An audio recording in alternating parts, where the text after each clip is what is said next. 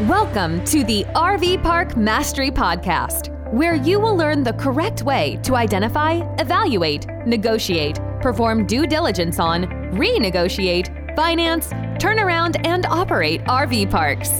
And now, here is your host, the fifth largest owner of RV and mobile home parks in the U.S., Frank Rolfe.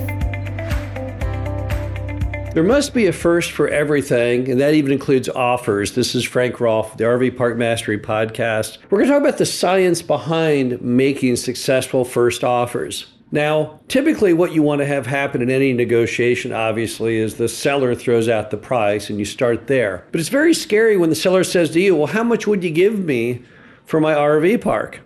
So what do you do when that happens? How do you come up with the number? How do you come up with the best number? Well, there's basically four considerations that you have to take when coming up with what that number might be. The first consideration is, what is a bank or an appraiser going to say the value will be? Because if you're going to finance that RV park, which you certainly are, then you can't go beyond what that bank is going to say. There's just no way. It's going to have to appraise at or more than the price you have on that contract. And the bank and the appraiser, they're going to use an income approach to that valuation. So you got to find out from the seller before you can even make the offer. And he should be able to give you the number, just the same as he wants you to throw out the number, what his approximate net income per year is. What's his NOI? What is the revenue less expenses for the RV park, annualized? And then you're going to apply a cap rate to that. So that's the first start, and that gives you one limitation. And then the next consideration is, what is the spread you are after? The spread being the difference between the cap rate and the interest rate. 1 point cap rate to interest rate spread is worth about 10% cash on cash return. A 2 point is about a 15 to 16%, and a 3 point is about 20% more. So if the interest rate on the loan is going to be 7, then you'd have to be buying this thing at a 10 cap in order to hit a 20% cash on cash return. If you say, well, I'm happy with a 15, 16, well, in a 2 point spread. If you say, well, I'm just fine with a 10 point or 10% return, then a 1 point spread might do. But you have to see what you need to hit your goals. So what would that price have to be to align with what it is you're trying to invest to achieve to begin with? And then you got to think about, what would the price be you would throw out that would allow the seller to rebut that with a higher price to ultimately come to the price that you want to pay. So what's the negotiating, just the game of negotiating price where you want to begin, so you can back and forth and get to the price that you want.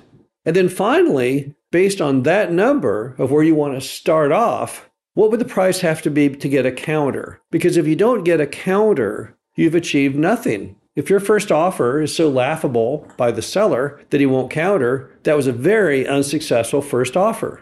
The whole point of the first offer is to give you a benchmark, a start to that traditional back and forth of negotiation. If you don't get that, well, then you've completely failed. Nothing came of you talking to the seller. You're never going to be able to buy the RV park unless he later recants and wants to go with a lower price. So let's just put this into an actual example, into a real framework, because this all sounds great theoretically. But you may be saying, so give me an example of how this works. So let's go through the example together on establishing those four different price points. So let's say when you ask the mom and pop owner, well, how much money does the RV park make per year? And let's assume they say, well, it makes about $80,000 a year. Well, we know from experience that the bank is going to want to go ahead and have a fairly high cap rate because they have to cover their risk, and a coverage ratio of about 1.2 times the mortgage payment. They want to see that you've got not just enough to cover the mortgage payment, but a little additional on top of that, either 1.2 or 1.25 that, for them to feel comfortable with their loan. So if we're assuming a 10% cap rate and an NOI of $80,000 a year, then the bank is going to say the price should be $800,000 approximately. So now we've established that. We know we can't go above $800,000 because if we go above that, then we won't be able to get the bank financing. And then let's assume in this example, we want a 3-point spread. We want a 20% cash on cash return on this deal. And we know the loan's going to be at 8% interest. So we need 3 points. 8 to 9, 9 to 10, 10 to 11. And we need an 11% cap rate to give us that 3-point spread over the interest rate. And if I run an 11 cap on the $80,000 of income, then I end up with $730,000. So that's my target price, which is lower than the bank's maximum price, because I want to make more money than the bank is worried about. The bank's just worried about covering their debt. I'm trying to do way better than that. So the bank is saying 800 is the limit, and I'm saying 730 is my target. But if I want to go ahead and get to 730, where do I begin? Well, you might say, well, let's think about this. Let's start maybe at 650. If I start at 650 and they counter at 900, then in the back and forth, maybe I can end up at my target of 730. Okay, well, that sounds good. But then we also have to think about, what do I have to do to get them to counter? And you may say, well, 650, I think sounds kind of low. So maybe I should start at 700, even though 650 might be my ideal start for that bantering back and forth. I don't think I can get the job done at that price. So I think I need to be instead making my first offer at 700. And when you look at those 4 pieces of evidence, you look at what you'd have to do to get them to counter versus how low you'd have to be to give it room for the counter, for you to counter back and end up at your price, and your goal at 730 and the bank's goal of 800, then you might say, well, okay, I need to start at 700. I maxed out at 800 and my target is 730. Now, what happens if the price comes in higher than 730? 740, 750, 760, do you walk it? No, not necessarily. You don't really know enough about the RV park yet, because the one part that's still left off here is what happens in due diligence. On any RV park you ever buy, you've got to have in the contract a due diligence provision and a financing provision. That allows you to actually gather all the information to see if mom and pop are telling you the truth.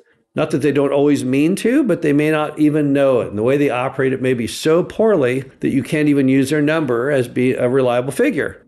So you may have to adjust your numbers based on what you find that NOI to be. Maybe it's not $80,000 a year. Maybe it's less. Maybe it's more. And then, of course, you may say, well, even though it doesn't hit my initial 3-point spread that I wanted, I can still pay more because I know that I can increase the occupancy through better online marketing, or I can increase the revenue by charging higher rates.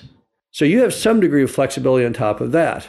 You may even find when you get into due diligence that the NOI number is wrong, and that means that the bank may come up with an appraisal that is higher than the 800. But the key to it all is there's a science to it. It can't just be random. Some people think they just go look at an RV park from mom and pop, and when he says, what do you want, or what will you give me, then you just kind of throw out these random numbers, kind of like an episode of Pawn Stars or American Pickers, and it doesn't work that way. You've got to have a scientific way to look at what your high-end and your low-end range is, as well as the target. That doesn't mean that you'll always hit it, but it means you can adjust things as you go, that you actually have something you are shooting for. You probably have a GPS thing on your car.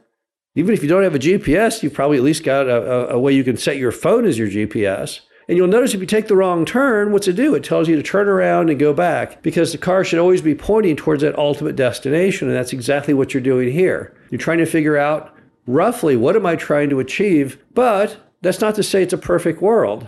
And in negotiation, going back and forth, you may not hit your target. But the key is you have a scientific approach to hit it. This is Frank Rolfe, the RV Park Mastery Podcast. Hope you enjoyed this. Talk to you again soon. Thank you for listening to the RV Park Mastery Podcast.